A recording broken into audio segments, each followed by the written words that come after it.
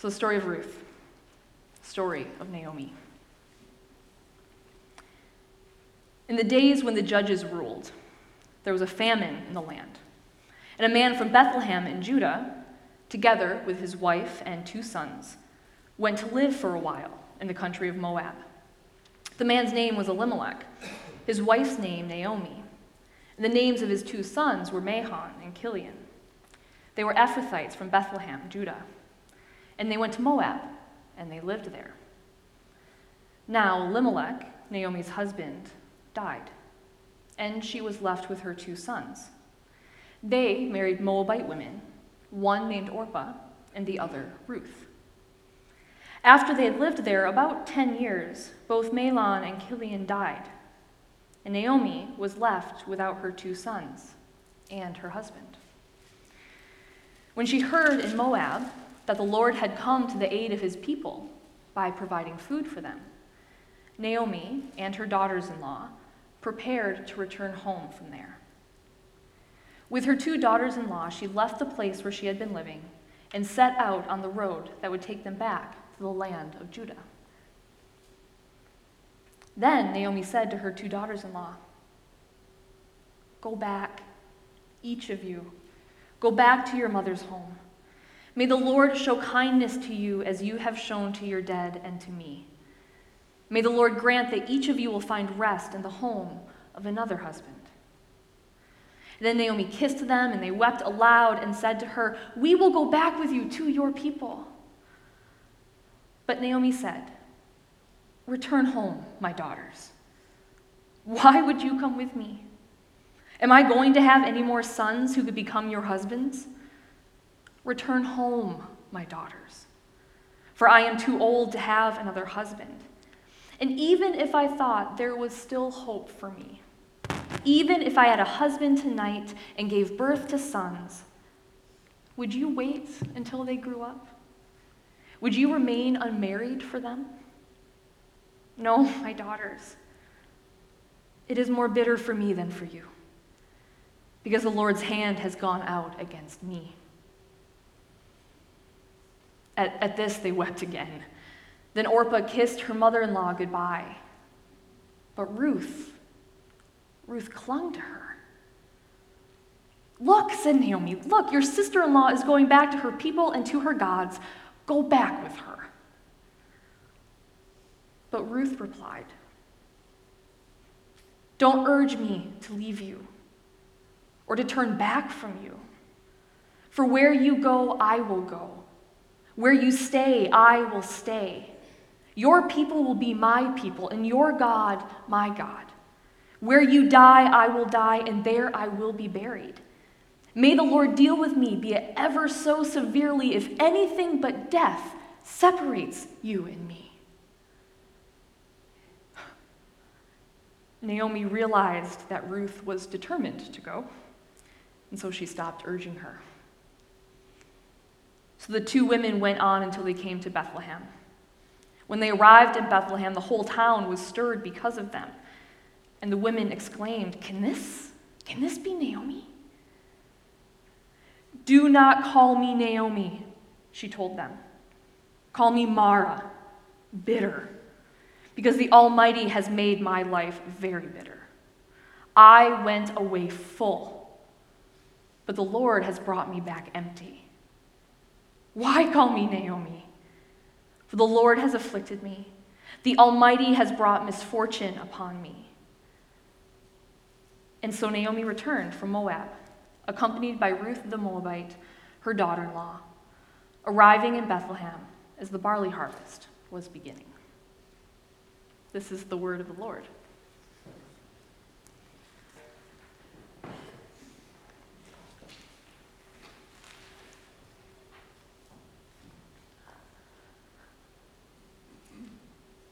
Ruth is an odd place to spend a bit of Advent. Isaiah makes more sense.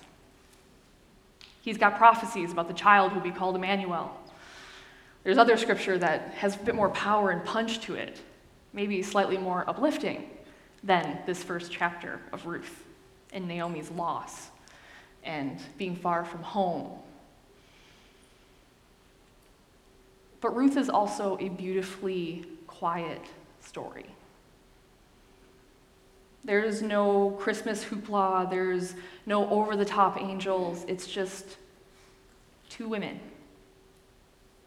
One returning home, and the other following a woman that she loves as her mother into an unknown future. The story of Ruth starts in the days when judges led Israel. And if you've ever glanced through the book of Judges or read in that particular time in history of Israel, time of Judges, not a nice time. The time when judges ruled Israel was a time of violence and war, genocide, hunger, false gods, false prophets, not particularly unlike our own time. The tagline of that time, Scripture again and again says, that in that time Israel had no king, and in that time each did what was good in their own eyes. Which, when left to our own devices, doesn't tend to be the most uplifting and kind actions. The time of judges, time of murder and war, violence and division. Which makes the story of Ruth, this chapter 1, the story of Ruth and her mother-in-law, a little surprising. Because Ruth is not full of geopolitical maneuverings or strong warriors or powerful leaders or warring armies or God moving through any of that. It's set in a quiet village with farmers and shepherds, people going about their ordinary, everyday lives. And it's a story of two women, like I said. Mother-in-law, her daughter-in-law, which is always a unique relationship. And they're two widows, two childless widows, which in that time, it makes them the least likeliest pair of people to have a story told about them, because they were of the poor and the vulnerable. They were not expected to have a story about them that would change the world. Just a stubborn daughter-in-law and her mother-in-law going back home. But if you noticed, as we read, the story did not start with them. Where did the story start? The story started how it was supposed to start, with a man who led his family from their home in a little town of Bethlehem to a foreign country of Moab in search of jobs, of food, of a better future for their sons. And here you can hear there's two pieces here that we don't initially hear with our 21st century North American ears. Bethlehem. They left Bethlehem. Bethlehem means the house of bread. We probably all know this from the Christmas story. It's the house of bread. And so we begin with a famine. The story begins with a famine, a shortage of bread in the literal house of bread. And then when the original Israelites heard that Amalek was going to be leading his family to Moab, there would be gasps of horror and disbelief, because Moab had quite the reputation among the Israelites. Moab was bad news. Moab was known for incest and brutality, enemies of Israel. No good Israelite, no upstanding father would lead his family to seek refuge in Moab. But Elimelech did, because he had no choice. There was no bread in the house of bread. There was no future, no food, no jobs, no prospect. What are you going to do for your family? So he packed them up and moved them to the land of their enemies. But then the story takes an unexpected turn. The man that we're introduced to, the man who starts the action in the story of Ruth, passes away.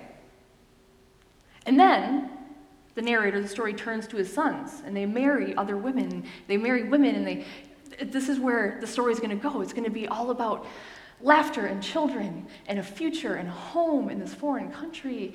But then the story takes another unexpected turn, and both of Naomi's sons pass away, which is not how the story was supposed to go. We go from a story of a man's family beating the odds, surviving in a foreign country, to an old widow named Naomi with 2 daughters-in-law following her, also widowed.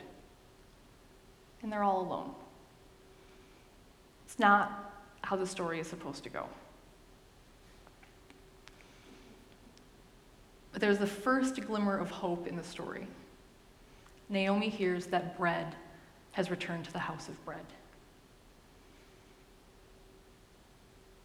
And so she takes that, and she does, I think, what any of us would do in her situation. Grief and loss. We go back to what's familiar. We go back home. She packs up her life, and she goes back to Bethlehem, leaving everything behind that reminds her of her loss. She left Bethlehem in a time of famine with her husband and her 2 sons. And she returns to Bethlehem in a time of plenty without her husband, without her sons. The only 2 things she has left in the world go with her: Orpah and Ruth, her daughters-in-law. And in the first major scene that we have in chapter 1, what's Naomi doing? She's pushing them away. She's telling them to go back home, to leave her be, to seek out a future for themselves, because she does not have one. I don't know if she was planning to do it all along. She lets them go with her a little way, and then she speaks a word of truth to them. She lays it out there, the cold, hard truth that she has no future for them. Go back. Go back, my daughters. Why would you come with me? Do you suppose I can still give birth? Provide sons for you to marry? Even if I lied to you and said, there's still hope, and I was married and pregnant by sunset, would you really wait years to marry again? We both know that's not going to happen. God has given me a bitter pill to swallow, and I will not be responsible for ruining your lives too. Naomi's not lying to them. She pushes them away with the truth. I have no future for you. She has nothing to give them. No hope for the future. Now Orpah gets it. She thought she could do it. She can't. She cries. She hugs Naomi tight. But ultimately she turns around and walks back home. Walks back to the hope of another husband. Walks back to the hope of a new life. And as the figure of Orpah gets smaller and smaller and smaller, Ruth stays right where she is. She doesn't budge. Naomi could not convince her to leave. And as Scripture says, Naomi just finally gives up. And so these 2 grieving widows continue on to Bethlehem. And when they arrive, it's like any good small town. Everyone recognizes Naomi, and the gossip goes through the town. Naomi is back. Naomi is back. But as you can see from her response, the journey from Moab to Bethlehem has not lessened her grief. Naomi tells them to stop calling her Naomi. Do not call me Naomi, it means pleasant. I'm not pleasant. I am bitter. Call me Mara. I am bitter. The strong one has dealt me a mighty blow. I felt full of life, and God has brought me back home with nothing. I left here full of life, and God has brought me back with nothing. I was full of life, and now I'm empty. I was full of life, and now I'm empty. I don't think Naomi's words are something we often hear around this time of year. We want images of cozy homes and carol singing. We want gifts wrapped and cookies shared. We want time with family and friends of fullness and joy, that Hallmark card picture of perfection. We don't want, I was full of life, and now I'm empty. But I think if we're honest, we know what Naomi feels like. We have known what Naomi feels like. That experience, that feeling of loss, of emptiness, of hopelessness.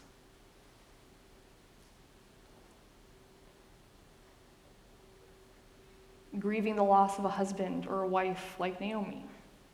And that loneliness can be suffocating. It can be feeling far away from a loved one, even though they're just sitting on the other end of the couch. And you're not sure if you're ever going to feel close again. It can be the loss of a job and all that goes with it, your identity, your sense of purpose and self. It can be that long search for other employment that just seems to never end. It can be the simple fear of being alone during the Christmas season, a time of family and celebration.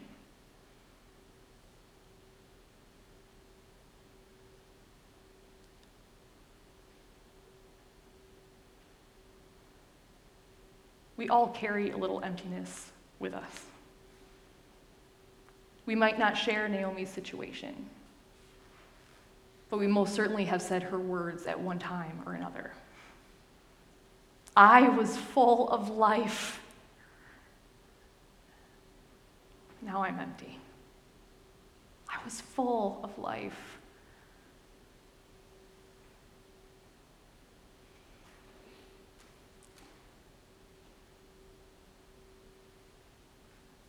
Through most of the story that we read, God is mostly spoken of by Naomi herself. She's grieving and angry and bitter that God has treated her like this. And she points her finger at him quite a few times, even in just this one chapter that we read. God has taken away husband and children, life and joy. God has left her empty. And she sounds a lot like Job.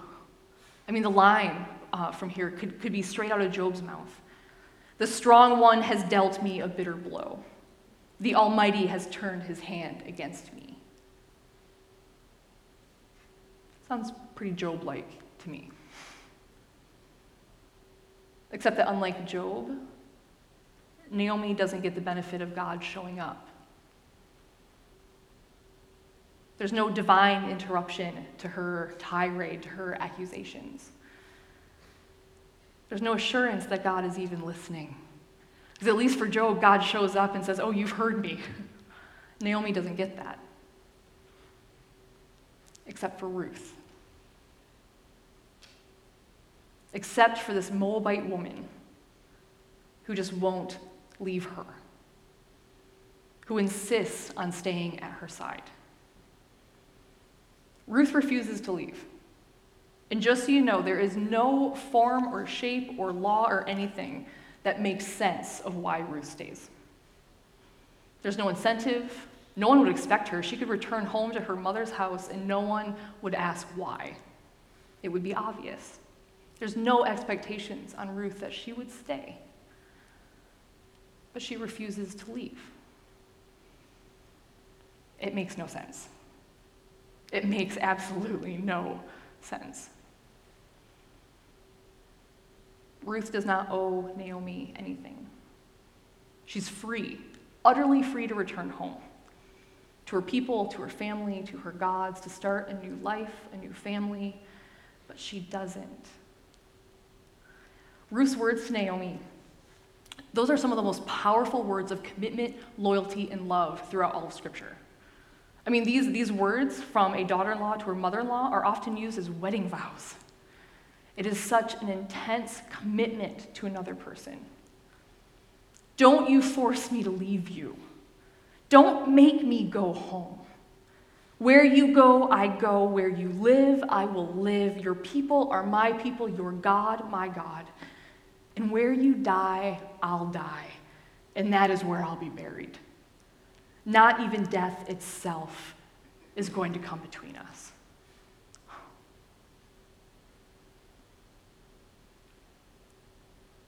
Ruth's words to Naomi are a gift of grace, of love, of loyalty, of faithfulness.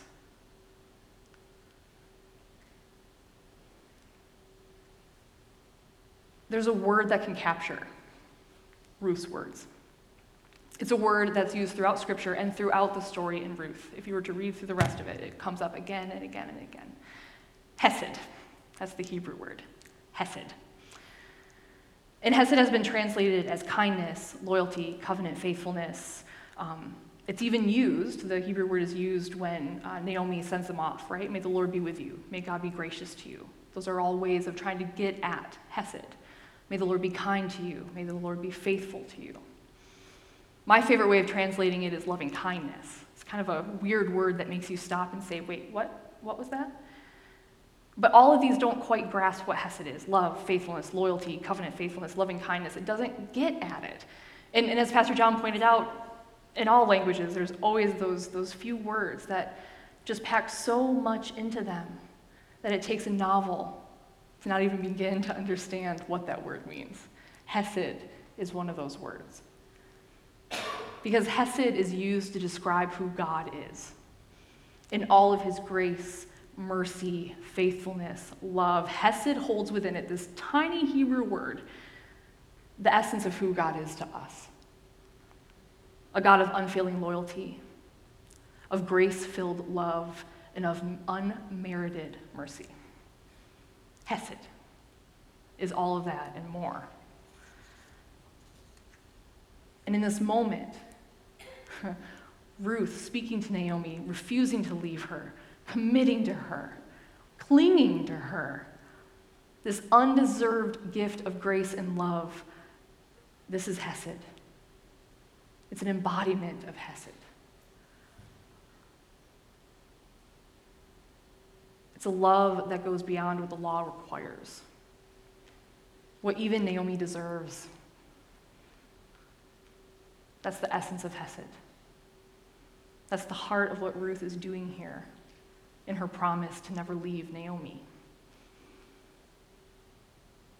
Even though Naomi can't see it yet, even though I think Naomi doesn't want to see it, God continues to show his Hesed to Naomi, his loving kindness to her. God reveals his care and mercy and grace through this stubborn Moabite daughter-in-law who just won't do what she's told.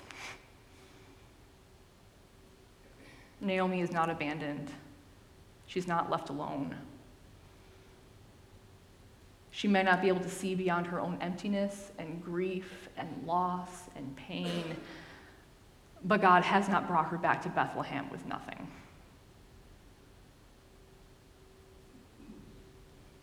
She has hope in the unlikeliest of places. A Moabite woman, an enemy of Israel, with no connection to her anymore, but who clings to her, who stays with her out of a fierce love and loyalty.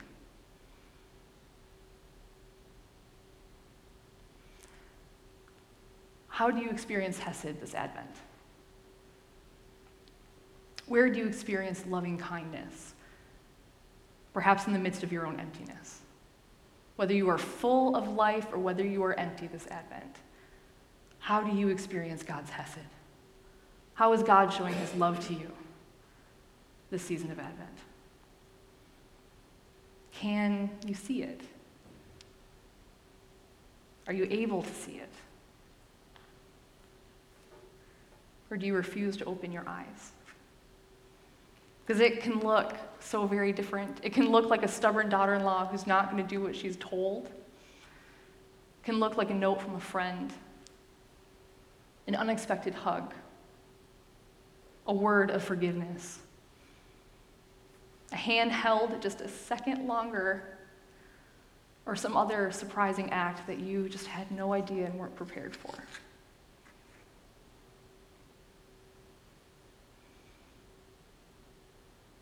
Part of the waiting of Advent, part of the expectation of this season, is so that we keep ourselves open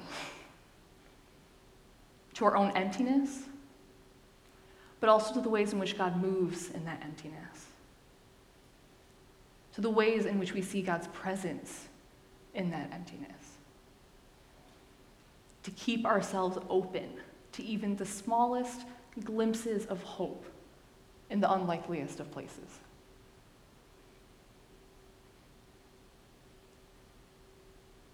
During Advent, we're getting ready to celebrate and to remember God's ultimate act of loving kindness, of loyalty, of undeserved love, of hope unlooked for. A baby born in a manger, the Word made flesh, our Emmanuel. And Jesus, who lived a life in the shadow of a cross and an empty tomb, says to us with the same conviction and fierce love and loyalty and commitment as Ruth said to Naomi, that I will not leave you. I will not turn away from you. Where you go, I will go. Where you live, I will live. And not even death itself is going to come between us. Those are the words of our Emmanuel, our God with us. I will not leave you. I will not turn away from you. Where you go, I will go. Where you live, I will live. And not even death itself is going to come between us.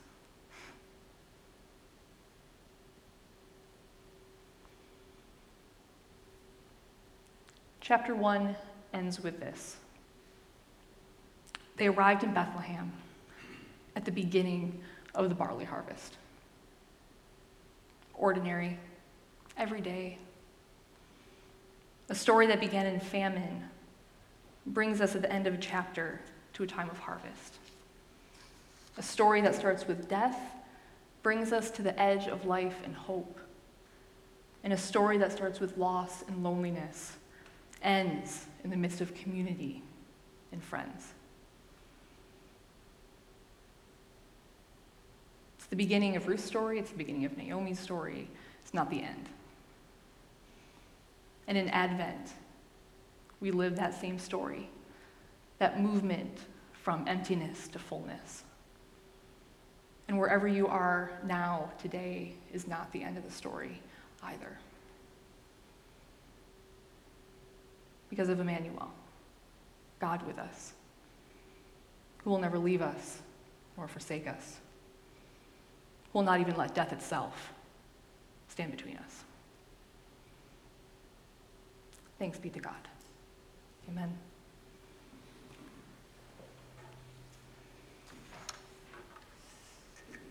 Let's pray.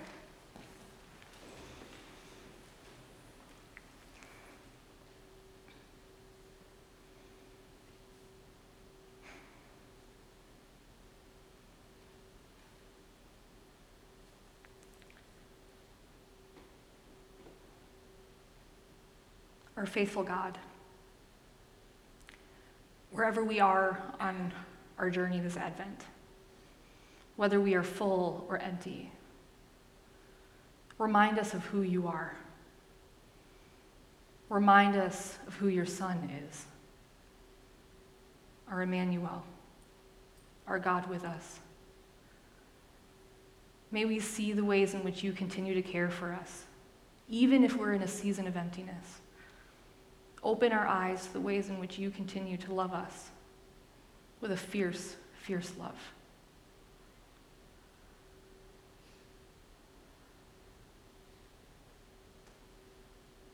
Whether we are empty or full, you will remain our God with us. In Jesus' name we pray. Amen. Amen.